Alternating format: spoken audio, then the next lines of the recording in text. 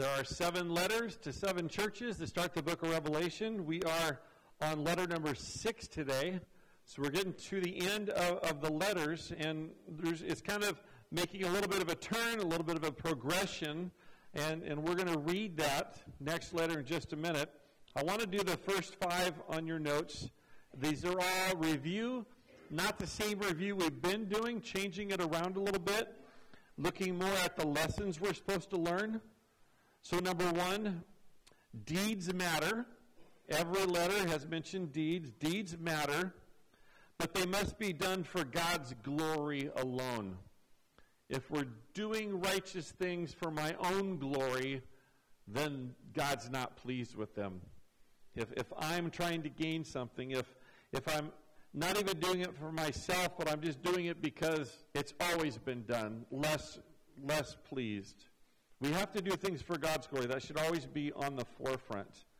We don't want to forget our first love. Number 2, when we suffer for serving Christ, our hope and strength comes in the knowledge that eternity in heaven and an unhindered relationship with Jesus is our reward. And I want to stop here. I want to focus on this a little bit because I don't feel like I've done a great job making this point. And the reason I don't feel like I've done a great job is because it's hard even for me to relate to. You see, in their situation, they lived in constant danger. The Jews were against them. The Romans were against them. The Greeks were against them. Every group of people was against them because they all had a bunch of gods. The Gentiles did. And the Jews said, no, your gods aren't real gods. And so that put them in opposition. The Jews worshipped God, and they even had the right God, but they didn't worship God correctly.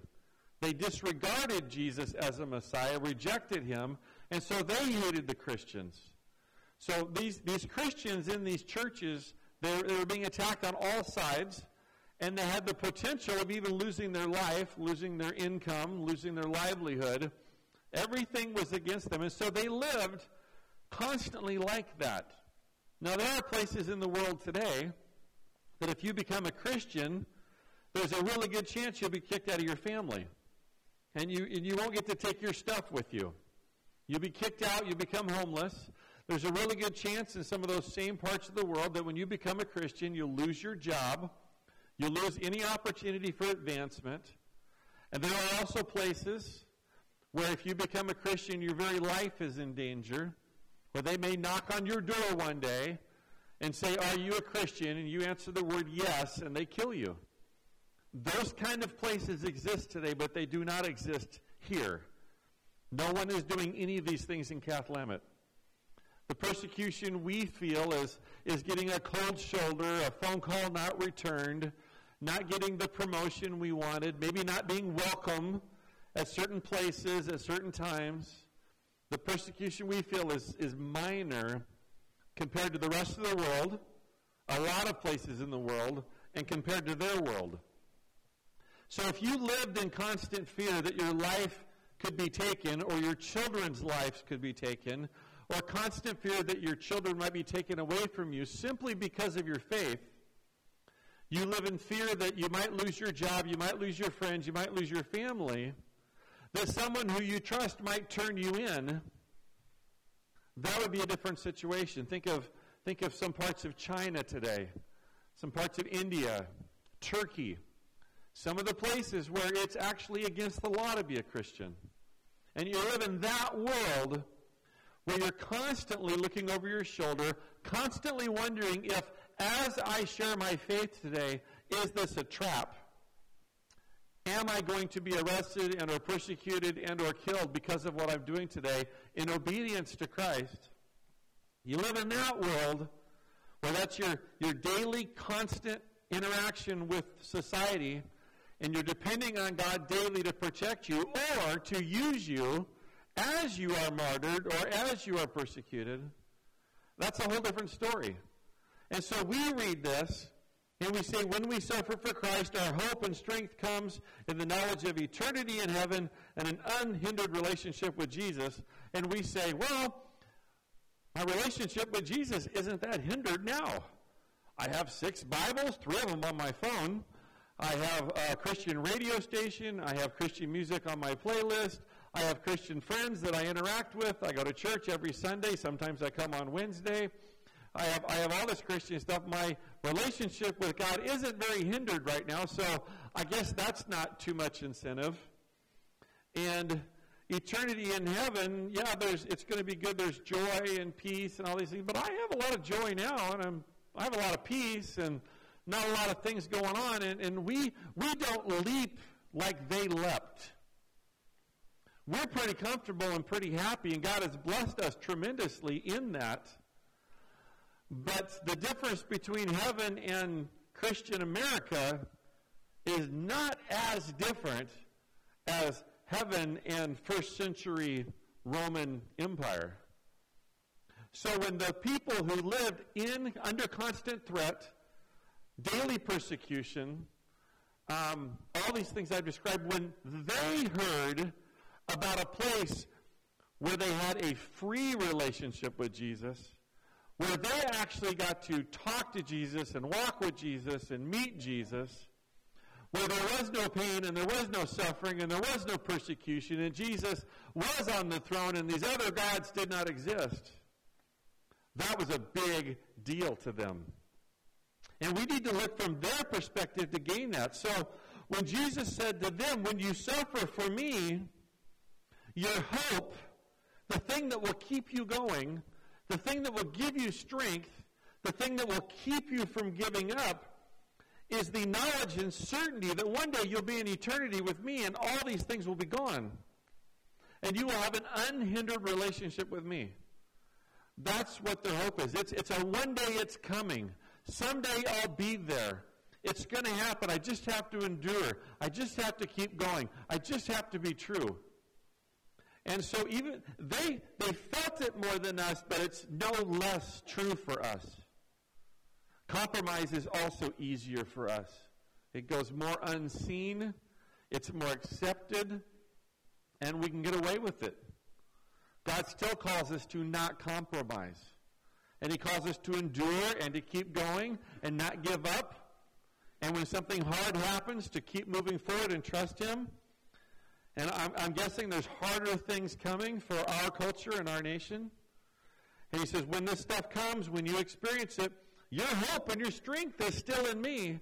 And I still in the promise that one day you're going to exit this world and it is going to be so different that you'll never want to come back. That's how different it's going to be one day. And so that's where we find our strength. And that's what he said to them. He says it over and over and over again in a variety of ways. Number 3, false teachers are the enemy of God and a cancer within the church. You know, you have stages of cancer, and if you catch it really early, you can usually do something about it and stop it or cure it or get it gone. The longer it's been without being detected, the harder it is to get rid of and the more suffering it's going to take to treat it. Well, false teaching is like that in the church. If we nip it right at the beginning, if we recognize it and stop it, it does the least amount of damage and the least amount of harm and the least number of people buy into it. But if we let it go and we let it go and we want to be nice so we don't mention it and we don't want to hurt anybody's feelings and we're not sure ourselves because we haven't studied our own Bibles, eventually it can take over a church and it can ruin a church. So false teachers are the enemy of God and a cancer within the church. We must not only identify them, but reject their teachings. We literally have to teach ourselves and tell others who might be susceptible that this is wrong and this is why, and we're not going to do it. We have to reject the teaching. We can't just be giving everybody the benefit of the doubt and hoping their heart's in the right place because they're nice people. Number 4, true believers make up the true church. There can be all kinds of people in the church. There can be people who are literally faking it for their own good. There's business opportunities in the church because church people deal with other church people. So I'm going to go there. I'm going to put on a good show so I can do better in business. There's people that fake it like that. There's people that fake it like, hey, God spoke to me, and this is what he said, and this is what you should do, and you need to follow me. And they're looking for a following, and they're looking for power, and they're looking for influence. And they're not true believers. And there's people that have believed the lie that they still need to hear the truth. But true believers, those who endure, who persevere, who stick with it, even when it's hard, who follow Scripture first and foremost, the true believers make up the true church. And faithfulness in these true believers will be recognized and rewarded by Christ. Jesus is not watching from the sidelines and ignoring what's happening. He says, I know it's hard. I know there's difficulties. I know you're facing opposition. But keep going because I'm watching and I'm keeping track. And true believers will be rewarded for their service. True believers will be rewarded for their dedication. It's not just that you get to go to heaven. And when you get there, there's rewards. Build up for yourself treasures in heaven where moth and rust do not destroy. Number 5, ungodly living, political persecution, and even friendly fire from religious groups will not stop God from his work or his church from their mission. Christ builds his church. He said the gates of hell will not stand against it. So political pressure, sin all around us, even religious groups attacking one another or attacking us, this is not going to stop God from doing his work. So we need to look for and find our place in God's work so that we can be a church that if we received a letter that said to the angel of the church in Cathlamet, right, we'd get a good letter. These are all things we're supposed to learn. All the churches are supposed to learn all these things, each one of these found in one or two or maybe just one, and we build along the way. Well, now we come to the letter to the church in Philadelphia, and it is going to continue to build, and today we're going to hear some new things. Now, what I want you to do is I want you to take your notes. I want you to set them on the pew next to you or stick them in your Bible somewhere where you can't see them because we're not going to refer to them for a few minutes. This passage has so much in it that I want you to take your finger and I want you to put it on there and I want you to follow along with me. And I'm just going to comment. I'm going to become a commenter. I'm going to give you my commentary. Does that sound important? I'm just going to talk as we read. And then we'll come back to the notes and we'll fill in a few blanks. But the notes would be 4 pages long if we included everything. So just follow along with me. It says, to the angel of the church in Philadelphia write. And that's really going, write this letter, give it to the pastor. Okay, give it to the pastor, the messenger of the church. These are the words of him who is holy and true, who holds the key of David. Now this is interesting because this is the first introduction to a letter that doesn't mirror the original vision that John had. When Jesus spoke to him and he turned around and he saw Jesus, all the other introductions have mirrored that, where we automatically know it's Jesus because we already saw him in the vision. So now we have the 6th of the 7 letters, and now we don't need that introduction. We are already, we start the letter, we already know it's from Jesus. We're already there. So now we're going to get more information about Jesus. It says, these are the words of him who is holy and true. Those go together, but let's deal with them separately. Holy means what? What is this an indicator of? Well, further on in Revelation, we're going to read about the throne room of God, and there's going to be angels, and they're going to be saying certain things over and over and over again. One of the things they're going to say is, holy, holy, holy is the Lord God Almighty, who was and is to come. And then they're going to say, holy, holy, holy is the Lord God Almighty, who was and is to come. And then they're going to say, holy, holy, holy is the Lord God Almighty, who was and is to come. And it says that never stops. They will be repeating the entire time, at least, that John is there watching. They never stop saying, holy, holy, holy is the Lord God Almighty. And we are supposed to recognize that God is holy. Earlier in the scripture, it says, you should be holy because I am holy. Holiness belongs to God. Therefore, we read this as these are the words of him who is holy. We already know it's Jesus. The emphasis now is it's Jesus, not John writing you, it's Jesus. And me, Jesus, am God. Kind of laying out the authority here. I am God. And he says, I'm true. I'm the holder of truth. I'm the establisher of truth. I'm the judge of truth. When I speak, it is truth. Whatever I say goes. Whatever I say is. I am God and truth all wrapped into one. There is no falsehood. There is no lie. There is no deception. I am God, and I'm speaking to you as God. And it says, who holds the key of David? Well, David was the king by which all other kings are compared. He was a king after the heart of David. He walked away from David's ways. Every king that Israel ever had was compared to David, and they were either like David or not like David. And they were like David in the good ways. David did a lot of dumb stuff, but that's not part of the measurement. David was the man after God's own heart. And they wanted a king like David. And then there was a prophecy that when the Messiah came, he would be in the line of David, and he would be the fulfillment of the promise that David would always have an heir on the throne. And so when Jesus says, I hold the key of David, he says, I am the king that was promised. I am the heir of David that will sit on the throne. So I am God, I hold all truth, and I'm the king. So what we can see here is that Jesus has divine authority, he has legal authority, he has moral authority, and he has royal authority. So in this statement here, Jesus is claiming it all. He says, I know all, see all, speak for all. What I say is true. I am God. I'm the king. There is no one above me in any category, in any location. And he says, in that position, and he's still talking in the third person, what he opens, no one can shut. And what he shuts, no one can open. He says, when I do something, it's done. When I open a door, no one can close it. Satan can't close it. You can't close it. Your neighbor can't close it. The false gods can't close it. When I open a door, it's open, and it's open until I want it closed. And when I close a door, it's closed, and no one can open it. He's saying, I'm in charge.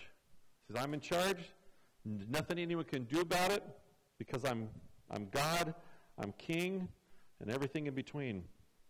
Verse 8, he says, I know your deeds. He says, I know your deeds. Really implying you have good deeds, much like many of the other churches, and I listed them in the other places. I know your deeds. And then interestingly, in the NIV, it says see, S-E-E, see? It says, I know your deeds. See? Like, what's the proof that I know your deeds? I have placed before you an open door that no one can shut. He says, I'm giving you an opportunity. I've given you a blessing. I've done something for you that I don't do for everybody, and it's one of those doors that no one can shut. I know your deeds. I know what kind of people you are. I know what kind of things you do. I know what kind of church you are. And to prove it, just look at what I'm doing. Look at what I'm doing. I've opened a door that no one can close. No one can shut. It says, I know you have little strength. Now, it's interesting because you could say, oh, it's a weak church. That would be an incorrect interpretation because every description of them is a strong church. So he wouldn't say, I know you're weak, and then describe them as strong. So what does it mean? What are they saying? He says, I know you have little strength. He said, I know you're small. I know there's not that many of you. Gideon's army was strong, but they were few. When you look at a 300-man army and compare it to a 1,000,000-man army, you're going to say that the 1,000,000-man army is strong and the 300-man army is weak, even though they're filled with strong warriors.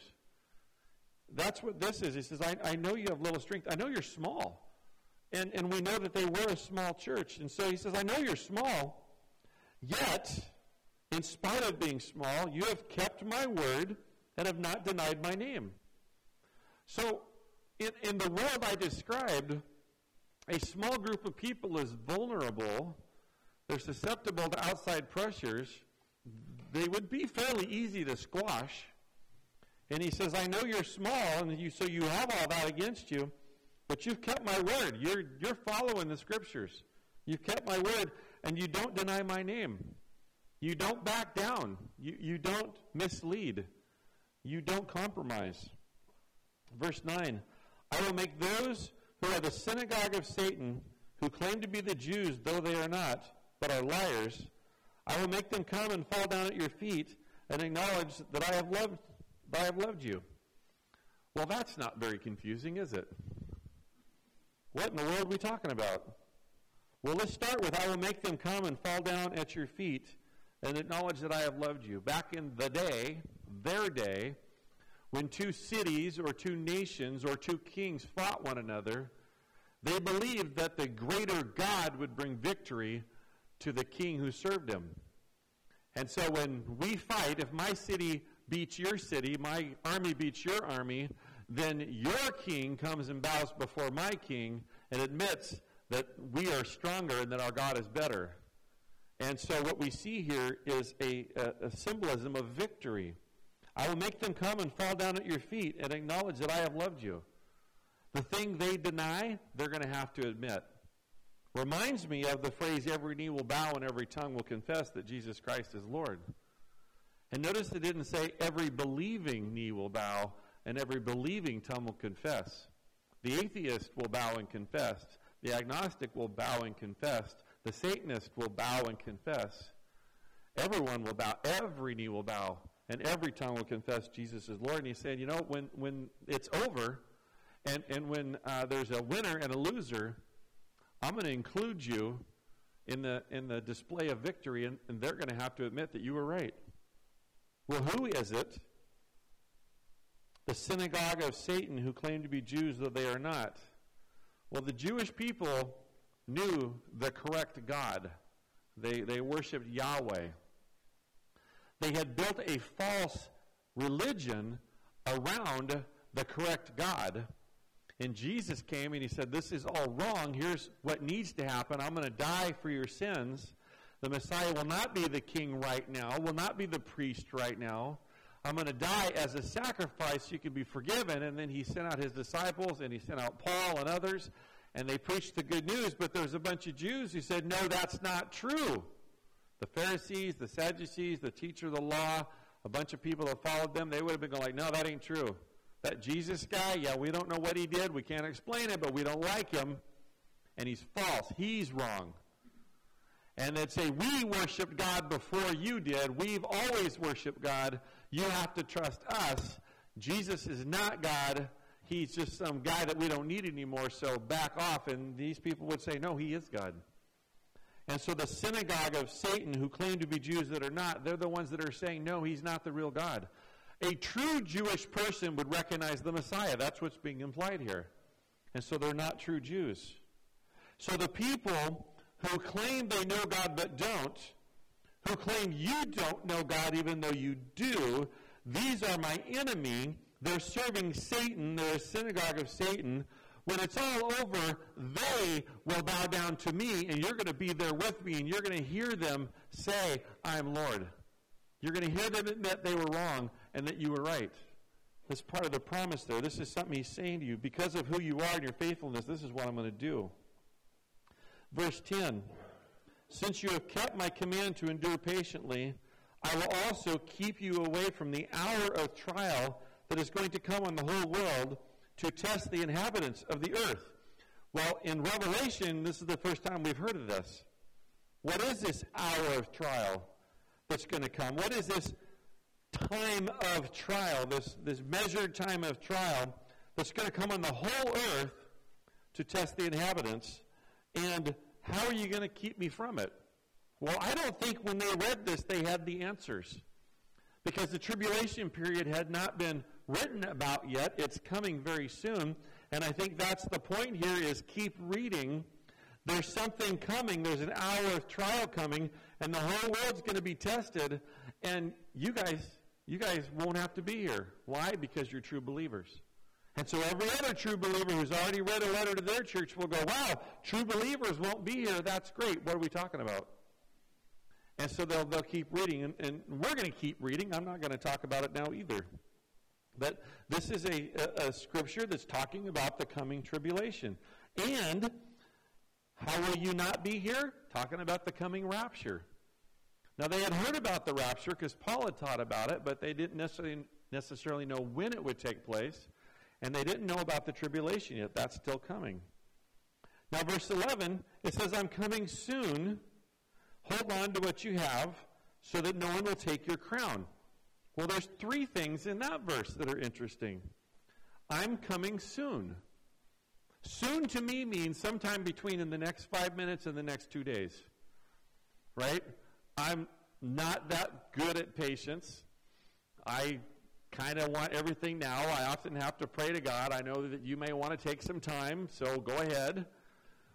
Even though I've pretty much demanded today. Right? To all of these people, when he said, I'm coming soon, they thought, at least, in my lifetime or my kid's lifetime. That would be the outside possibility of soon. And that's what they heard, and that's what they believed. And that's what God wanted them to believe. And that's really interesting because he says, I am coming soon. Now, in the first person, what is soon to Jesus? Well, he says in another passage, a day is like 1,000 years, and 1,000 years like a day, which really means time is pretty irrelevant in God's way of thinking, but you can compare it to, your time is nothing to my time. And so if we just take that ratio, then in God's time, that 1,000 years, we're not even to the end of the week yet of creation. The 1,000 years per day. And so what he's saying is, I'm coming soon, and he wants us to think soon. We should all have in our mind that Jesus could come today. He could come before the end of the sermon. He could relieve you all from the rest of the sermon. But he didn't. We should all be thinking it's coming because it's going to affect how we live. And he wanted them to have the reference that it could happen anytime because it would affect how they live. He also tells us to plan ahead, and he also tells us to be looking to the future. We could have another 1,000 years on this planet. Most of us would say, I don't see how. But they also said that 1,000 years ago. Right? So he says, I'm coming soon. I want you to have the mindset that I'm coming soon. And in the process, hold on to what you have. Don't stop doing what you're doing so that no one will take your crown. Well, crown is a reward. You get crowns in heaven. It's a symbol of reward. He says, I'm preparing treasures in heaven for you. I have rewards for you. And what he's saying is, as you endure, as you persevere, as you obey, as you are strong, as you do not deny my name, as you stick to Scripture, all these things are gaining you reward. And if you stop them, the gain will also stop. You're going to lose reward. So he's saying, in the future, there's a reward for you. Keep up with what you're doing. You're earning that reward. You're earning those future things that will give you the strength you need to keep going. Then verse 12, it says, the one who is victorious, I will make a pillar in the temple of my God. I will make a pillar in the temple of my God. Well, what's one thing you know about a pillar? It's permanent. If there's a pillar in the temple, it's there for a reason. It's there to hold the roof up or to give it structure. And he said, I will make you a pillar in the temple of God. I will make you a permanent resident of heaven, of the temple, of where God is. To those who are victorious, to those who truly believe, I will make a pillar in the temple of God. Never again will they leave it. You don't have to worry about it. You're not going to accidentally leave. You're not going to get kicked out. Never will you leave it.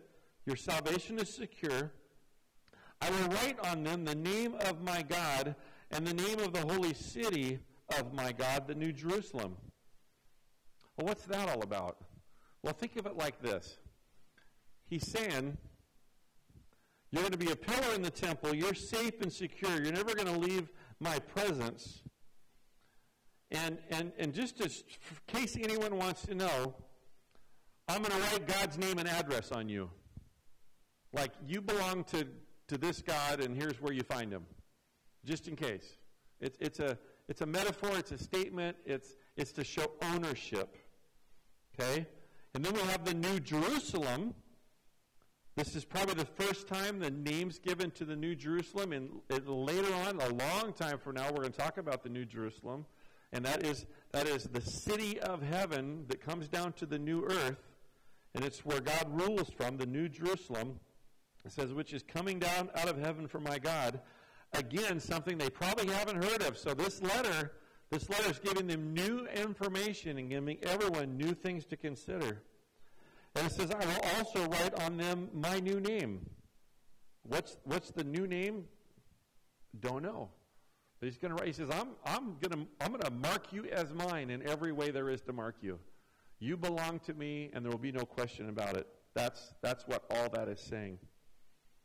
Verse 13, whoever has ears, let him hear what the Spirit says to the churches. In other words, he's saying, pay attention, this is important. So that's that letter. So as we read the letters, we have overlap and we have repetition, we have the same issues, we have different things being said. All of a sudden we get to Philadelphia and we get this almost completely new letter and new information. For the first time, really looking forward to specific events that will have to be explained. And we have all of this. Let's go to our notes. Let's talk about a few more things. Number one, Philadelphia was a city much like all the others. The pagan gods were worshipped. There were Jews that did not believe Jesus was a Messiah, and persecution was looming. So they had all the same circumstances as the other churches, maybe less than some, more than others. Number two, little strength refers to their numbers. We talked about that. The Philadelphia church was a small church who was very strong in their faith and practice. All of a sudden, I feel like standing up a little straighter, spreading my shoulders out a little bit, looking important. Because all of a sudden, I read about a small church that was strong in their faith and practice. And I go, hey, we're a small church. And I ask the question, are we strong in our faith and practice? And the answer is, I sure hope so. I want to be. That's our goal. That's what we're working towards.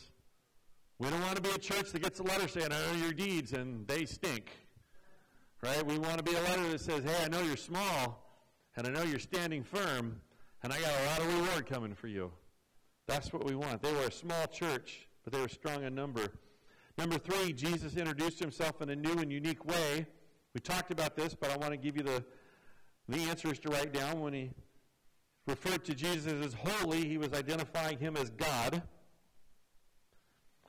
When he referred to him as true, you can say he was judging at the highest standard.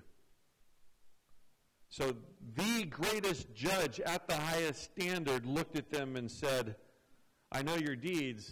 Let me prove it by blessing you with an open door.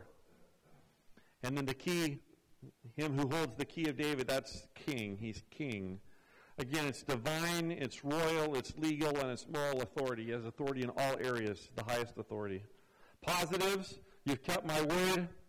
You have not denied my name. You have kept my command to endure patiently. And as a result, he gave them opportunities to serve. What are the negatives? Absolutely nothing. Were they a perfect church? Absolutely not. A perfect church does not exist because they're filled with imperfect people. If they were the perfect church, God would have said you're the perfect church, and they would still exist because a perfect church does not go away. So they were not a perfect church. They had their issues, they had their flaws, just like every other church. But God chose not to mention any of the negatives. That's interesting. He says, what's commendable about you is so commendable that I'm not even going to mention the negatives. Number 5, the promise. You will experience spiritual victory over my enemies. It's God that has the victory, and he says, I'm going to include you in the process. When they bow their knee and confess me as Lord and have to admit that you were right and they were wrong, I'm going to let you be there. I'm going to let you see that. B, you will not be present in the tribulation. They didn't call it the tribulation. We don't have that name. It was an hour of trial that's going to test the whole world. We know it as a tribulation. And he says, you're not going to be there for the big test. You get to skip the final, if you will. That's a terrible way to say it, but I did it. C, I'm coming soon. That's an encouragement. I'm coming soon. And then D, your salvation is secure. Your citizenship is eternal. Your relationship with God is personally sealed. I wrote my name and my address and my dad's name on there too. Like, you belong to me. There's nothing anyone can do. You're a pillar in my temple. And then the instruction, hold on to what you have so that no one can take your crown. Don't let anybody take your reward away. 2 important things we must not miss.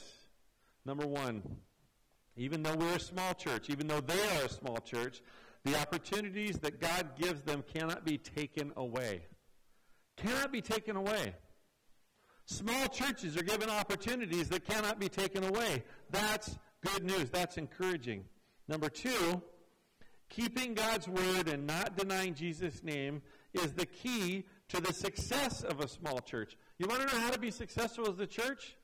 Stay true to God's word and never deny Christ. What does that look like? Well, A, keep the scriptures the focal point of all teaching and practice, and make Jesus known among the community, and protect his reputation. Protect his reputation. That's the influence we prayed for earlier. To protect his reputation. What's the encouragement for us? We finally got to us. 1, we are a small church. And that does not hinder God from using us. That does not hinder God in any way. God has all the power. He has all the authority. He has all the money. He has all the intelligence. He has everything there is that we may need at his fingertips, and us being a small church does not hinder him. Number 2, if we're faithful to God's word and Jesus' name, God will open doors for us.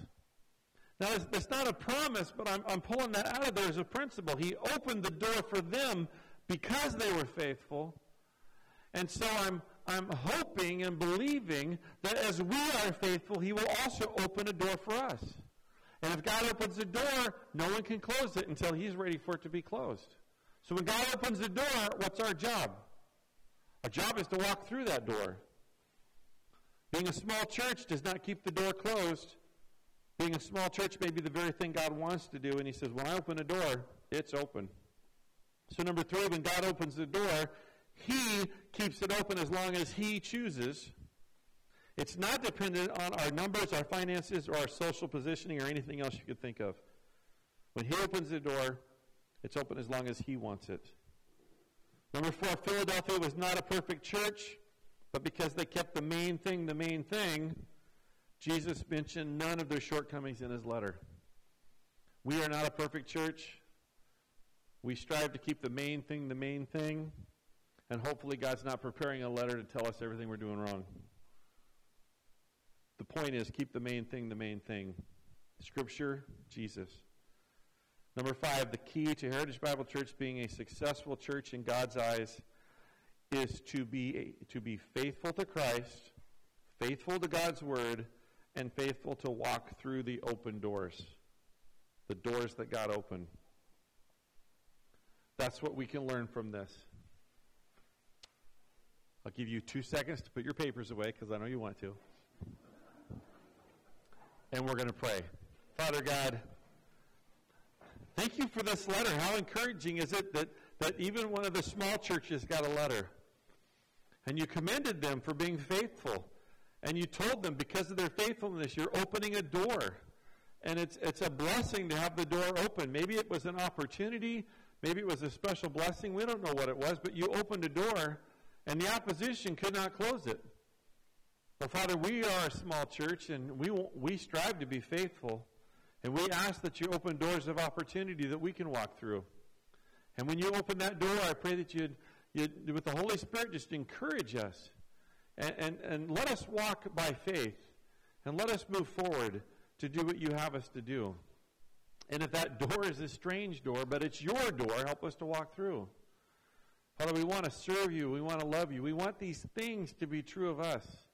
We want to avoid the things that were mentioned in some of these other churches. Help us to be a church that honors you and serves you. Help us to walk forward through the open doors that you give us. And may we never compromise your scriptures. And may we never do anything to make your name look bad. We ask this in Jesus' name. Amen.